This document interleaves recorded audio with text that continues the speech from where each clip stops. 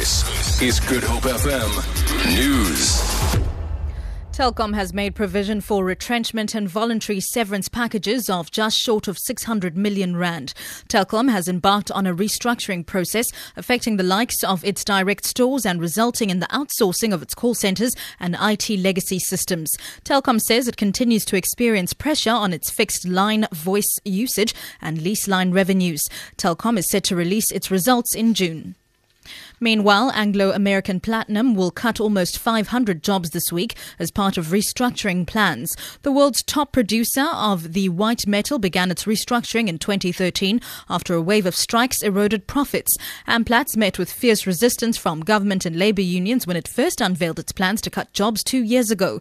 Labour union AMCU says the retrenchments have been agreed to during consultations. A memorial service will be held in Tilbach in the Boland today for a helicopter pilot who died while fighting a fire in Bainskloof last week. Darryl Rea and safety leader Justin Versace were killed when their helicopter went down in a strong wind in the mountains near Wellington. Working on fire spokesperson Linton Bransberg says Rea will have a private funeral service on Monday. The families obviously are still very distraught and have asked for privacy during this extremely difficult mourning period.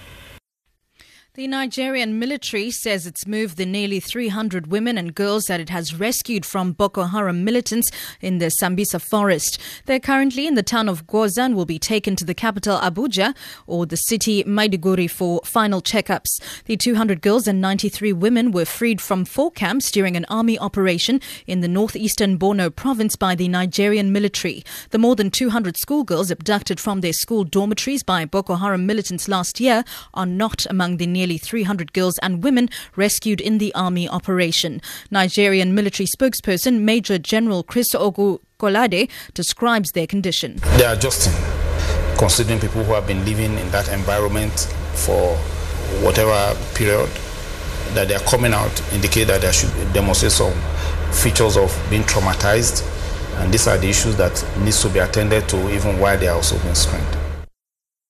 And finally, an exhibition that delves into the loaded historical and contemporary references of the word empire has opened at Cape Town's Everett Reed Gallery.